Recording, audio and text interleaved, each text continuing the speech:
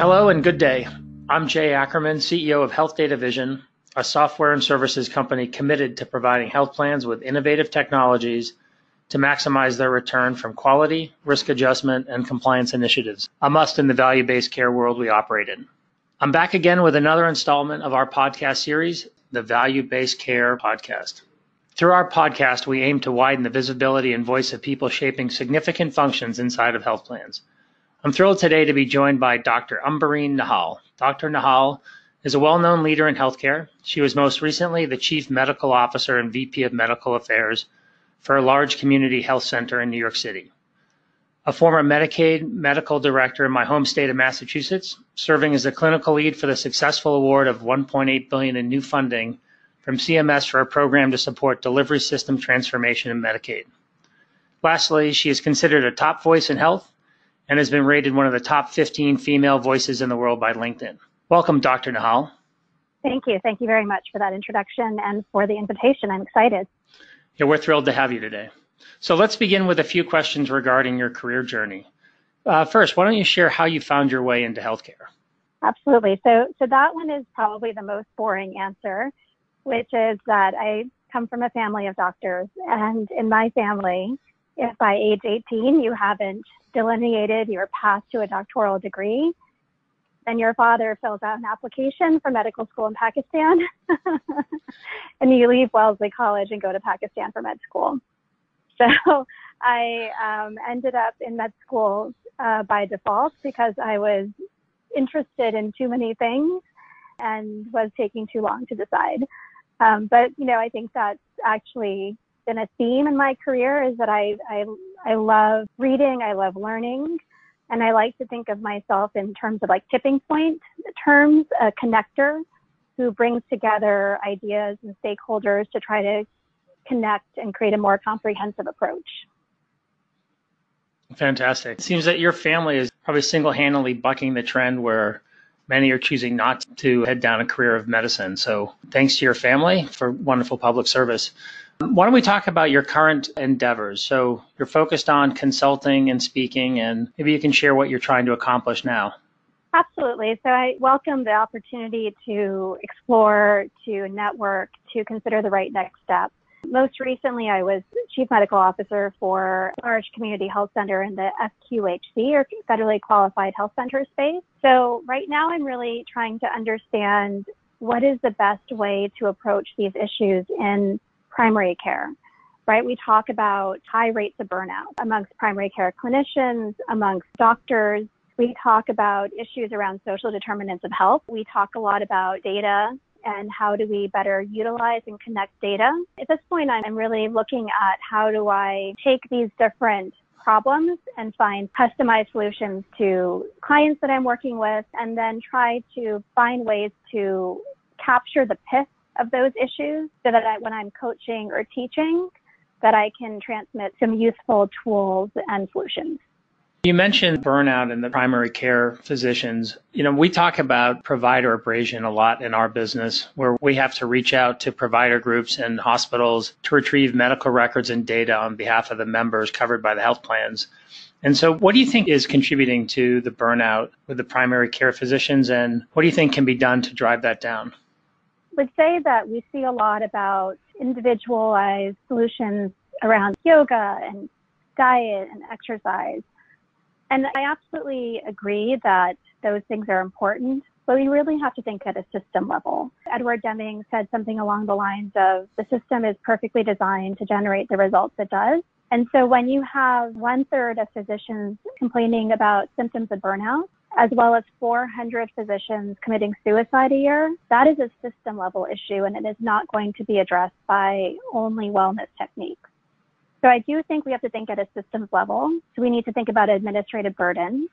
So 1/3 of healthcare dollars are spent on administrative burden.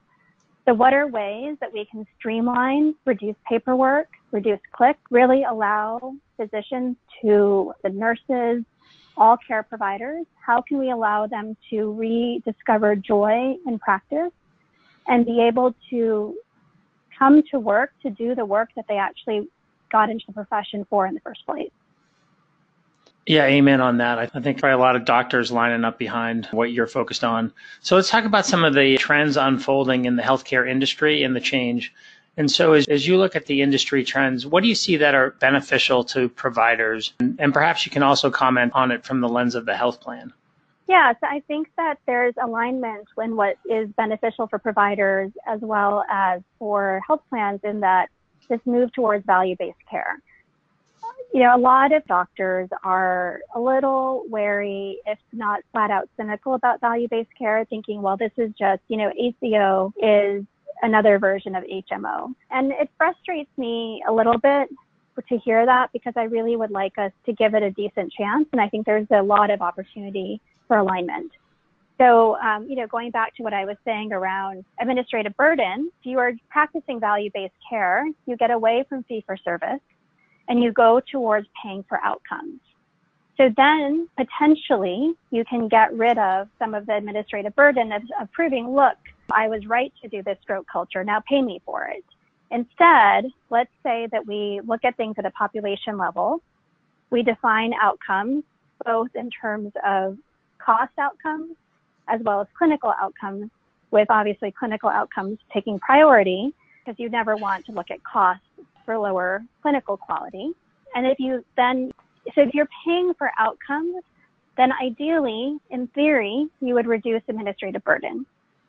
I think the challenge is that nobody's exactly sure how things are going to turn out in the value-based care paradigm. And so there's a kind of holding on to old things that people are used to doing. So on the provider side, people are still trying to squeeze out as much revenue from fee-for-service. And on the health plan side, people are still trying to squeeze out as much savings from utilization management. And so what they're talking about and what they're hoping the other person will commit to is different from what they're continuing to do themselves. And so I think every stakeholder needs to take a really honest, hard look at themselves as to how much their actions match their words and how people can really commit to change. If you were standing in the shoes of a provider group, what's the one thing you think can be done to have the actions match the words? It's a very good question. It's a tough one. I think that engagement needs to be genuine. One is that listen to your providers if they're talking about things and, find those easy wins, find the ways to humanize people. So from a healthcare administrator within the provider group. And then I would say that there may be ways in which providers and payers can align better. For instance, in Massachusetts, under the ECO accountable care organizations that were formed under DSRIP, or Delivery System Incentive Payment Program, that you referenced in the introduction, payers and providers were actually coming together to form ACOs, such that now they were a shared entity. So then you start to merge cultures, then you start to merge organizations, and then everybody's got the same kind of skin in the game. So I think that is a helpful way. But at the same time, there has to be a thought to how these cultures have historically been very different and unfortunately in opposition to each other. So there has to be a focus on that intentional culture change as well. A couple of minutes ago, you mentioned big data. And so if we think about it from the lens of the health plan, how can the use of big data, better leveraging the data that's now available, help a health plan truly do their part in delivering on value-based care? So I'm somebody who's also health services research trained. So I'm trained in looking at data. But as somebody with an academic background, I'm also very aware of the flaws in the data and what the data can't tell us, or that there's some types of data that you can't ask certain questions to and get a valid answer. So I think that those who may come from a less academic background, I would advise them to be more thoughtful about data and to make sure that you're thinking about flaws in data and gaps in data. But to your point, what are the opportunities there? I think that we, have a lot more information about patients, who also called consumers. So we can do more personalized care. We can do more customized care. We can do better engagement. We can match services to what the patient is likely to value or to use rather than just blindly prescribe something and assume that they're going to do it. But I would also say we have to be careful about the fact that we are now getting into value-based care that includes social determinants of health, which is something that has not previously been paid for. So the reality is that when something has not been paid for, people have not documented it. If they have not documented it, it's not in the data. So then you don't have prior benchmarks in which to have valid comparisons. So I think just keeping all of that in mind about where there are gaps in the data and where the perverse incentives of the old paradigm meant there weren't data to compare against. Dr. Nehal, could you give an example where that's taking place and then perhaps speak to how trying to navigate through it? Yeah, so I mean, I'm a pediatrician. Pediatricians have often dealt with issues around social determinants of health. Our patients tend to be nonverbal, can't work and can't walk, can't even control their bowels, right? They're very dependent. We are thinking about the home in which they live. We're thinking about, is there a smoker in the home? Is there lead in the heat? Is there food insecurity? Can mom get the child to school or not? So these are things we've always thought about. We've spent time asking questions about. We have spent time addressing these problems. There's never been a billing code for it. And so it's not been captured. And so now, let's say an ACO is forming and you have a pediatrician at the table and you're looking at historic data as to revenue generation. And you look at the pediatrician and say, gosh, you guys just haven't generated the same revenue because the billing is just very different in pediatrics. So now the person who has been doing the thing that the system says that is now valued has no way to prove that value or those outcomes because it hasn't previously been documented. So going back to your earlier question about how can we engage providers better and what can we do to reduce the provider barriers to engagement, it could be having that narrative and saying that, we know that you've always been doing the right thing. And now there's an opportunity for you to get paid for doing the right thing. And it's not about money because, look, if doctors were really smart about money, they would never have gone into medicine. They would have joined Wall Street at 25, right? So making the money argument first is not necessarily going to win over doctors. But I think if you say that it'll now get paid for so that now you can have the time to spend with your patients that you deserve to have, then I think that's the way to engage clinicians and say, we know the data were imperfect. It wasn't capturing what you were doing. Work with us to define the value of what you've been doing and come with us into the new paradigm. That's great advice. Let's kind of turn it a little bit internal to the health plan. So we're talking about value-based care, kind of a core focus for you. And let's say you get an opportunity to sit down with the executive team and kind of a regional health plan. What advice might you have for them in navigating the industry during these rapidly changing times, with the focus on value-based care? Yeah, I think this is a broad question. I would say that all politics is local, all health is local, right? So we know that life expectancy, rates of hypertension, rates of asthma differ zip code to zip code. So I would use that same approach when it comes to health plans. So if you're a regional director, you need to keep that 10,000, 30,000 foot view, but make sure you've got your people on the ground who are doing true community engagement with providers, with community groups, and really have your ear to the ground. I live in Manhattan now. I used to be in Boston, and I'm sure you heard it's been in the news around the Amazon HQ2 deal falling through. And I think that's a perfect example of a 30,000 foot view approach by Governor Cuomo, which may very well have been the right deal to make. I'm not going to judge, one way or the other. However, I think in the desire for expediency was a different process that was used that bypassed the usual processes for community engagement. And so the community partners were not engaged. They had a lot of questions that weren't being answered, and they rejected it. I think it's unfortunate because perhaps that was the right deal, or maybe not, but it didn't get the discussion that perhaps would have allowed it to be successful. Yeah, that's a good example. And that's one that's going to get played back over and over. 25,000 jobs. Moving on to a different community, bound to have many people playing that one out.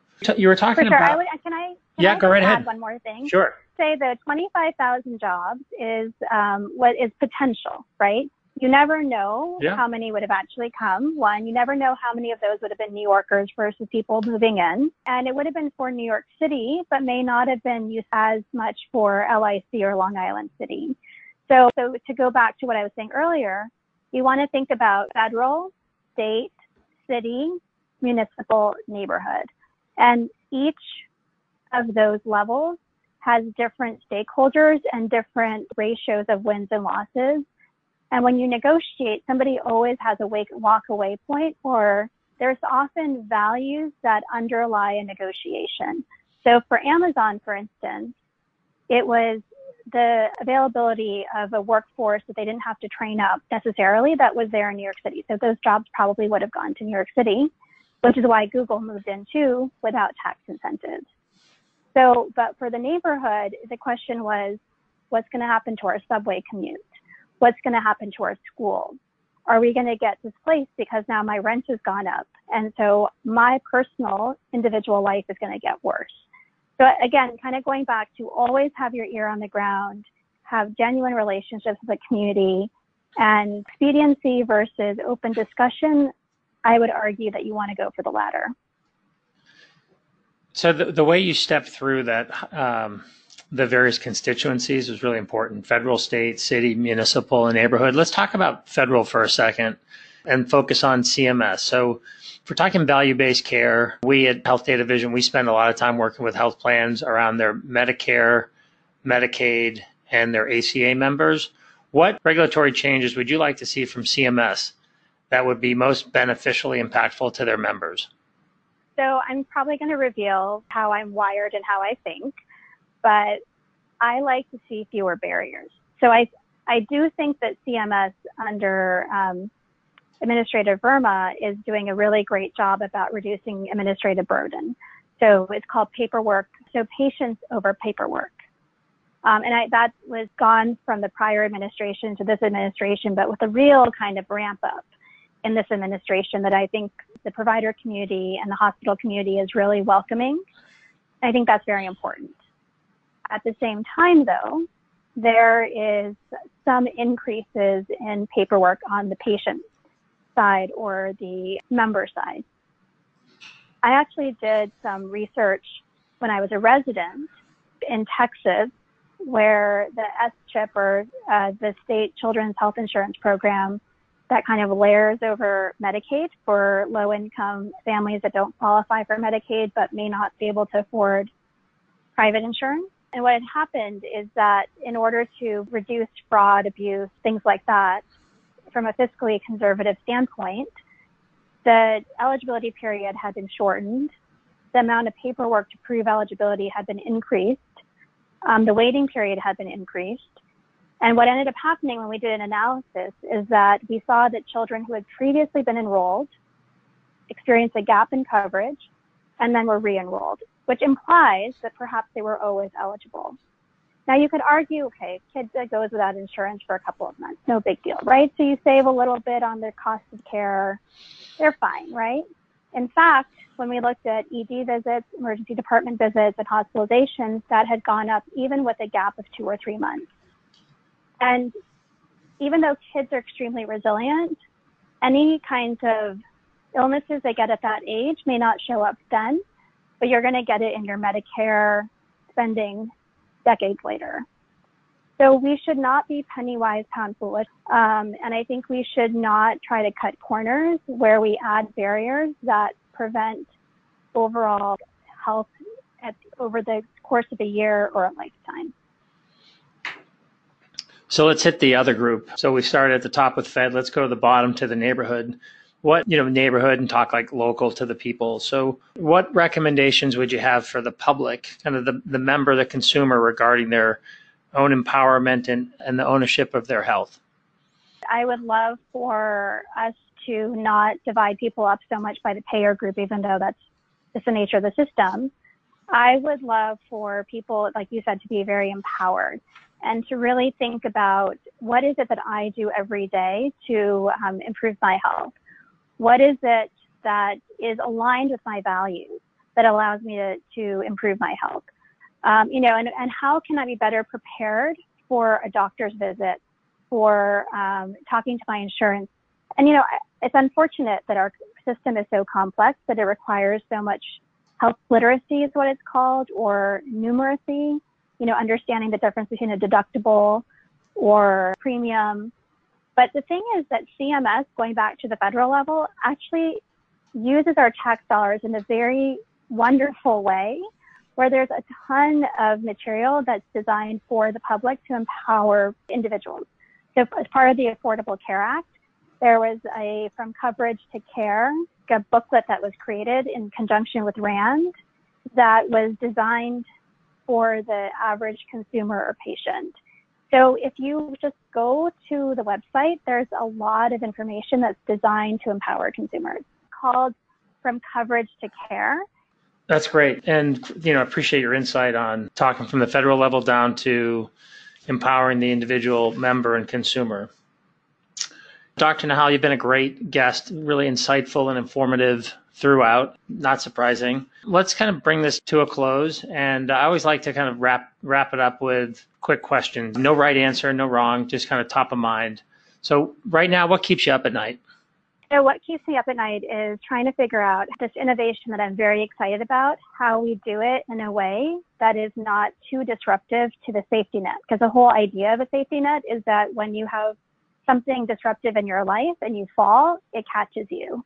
But as we change the system, how do we make sure people don't fall through who might already be kind of neglected or marginalized? And how do we bring everybody into the future? So when you are thinking about that safety net, you can't fall back to sleep. So what book might you grab from your nightstand and why are you reading it? Yeah, so there's two poets whom I really get a lot of insight from and sense of maybe feeling more at peace in the world. One is Maya Angelou, and then the other is Jalaluddin Rumi, who's a very famous Sufi poet, who's actually, I believe, the most popular poet in America, apparently. Fabulous. We're going to get a little heavier here. If you could redo one decision in your life, what would it be and why? That's a tough one. You asked me a tough question. There are probably some emails I would have slept on better. I think those are seemingly small things. Actually, I don't believe in regret, because everything that I've done, I've learned from. And everything I've done, I made the best decision I could at the time. And probably if I were to go back to those circumstances, I'd still have the same information and I'd still be the same person and I'd probably make the same decision and just try to be wiser next time.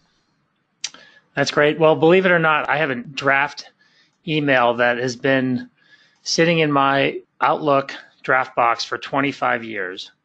There's a reminder of always sleeping on it. I wrote one, realized I probably shouldn't send it, and I've kept it ever since as I've moved from kind of position to position as a reminder to pause every now and then on some of those kind of hot topics. That's great. What's your favorite app on your mobile device? So I have to admit, I'm a total geek. It's LinkedIn, which is how we connected. I'm on it all the time. Well, you don't get to be one of the top connected females on LinkedIn without spending a fair amount of time on it, which is pretty amazing. Lastly, how do you invest in yourself? I do it through small things. I like to read. I like to go to museums. I travel. I get out into nature. So it's just a constant investment and cheesy, but stopping to smell the roses. And then actually, part of the reason I'm on LinkedIn is even though apps are kind of known to kind of drive folks a little bit off kilter, for me, I find great community. So for instance, my neighbors had left a bouquet of flowers on my door because they knew that I'd just been through a couple of things that were just a bit challenging. I took a picture of it. I posted it on LinkedIn. It has 190,000 views. And it's amazing. People are hungry for happiness, for kindness, for generosity. And, just to be able to go into cyberspace and to find a community of people who care, that's amazing. That is amazing, and that's a wonderful story. I appreciate you sharing it. Well, with that, I think we will bring today's podcast to a close. And I'd like to encourage all of our listeners to check out and follow Dr. Nehal on LinkedIn or Twitter. Easy to find on LinkedIn, and on Twitter, Dr. Nehal's Twitter handle is at USNEHAL. Dr. Nehal, thanks again for your time and your openness. You've been a phenomenal guest. Thank you so much. This brings our Succeeding in a Value-Based Reimbursement World podcast to a close. Please follow Health Data Vision on Facebook, Twitter, and LinkedIn. You may also follow me on Twitter at AckermanJ. Join us again next time when Jay Ackerman interviews Vivek Garg, Chief Medical Officer for CareMore Health System, offering Medicare Advantage and Medicaid health plans across the United States.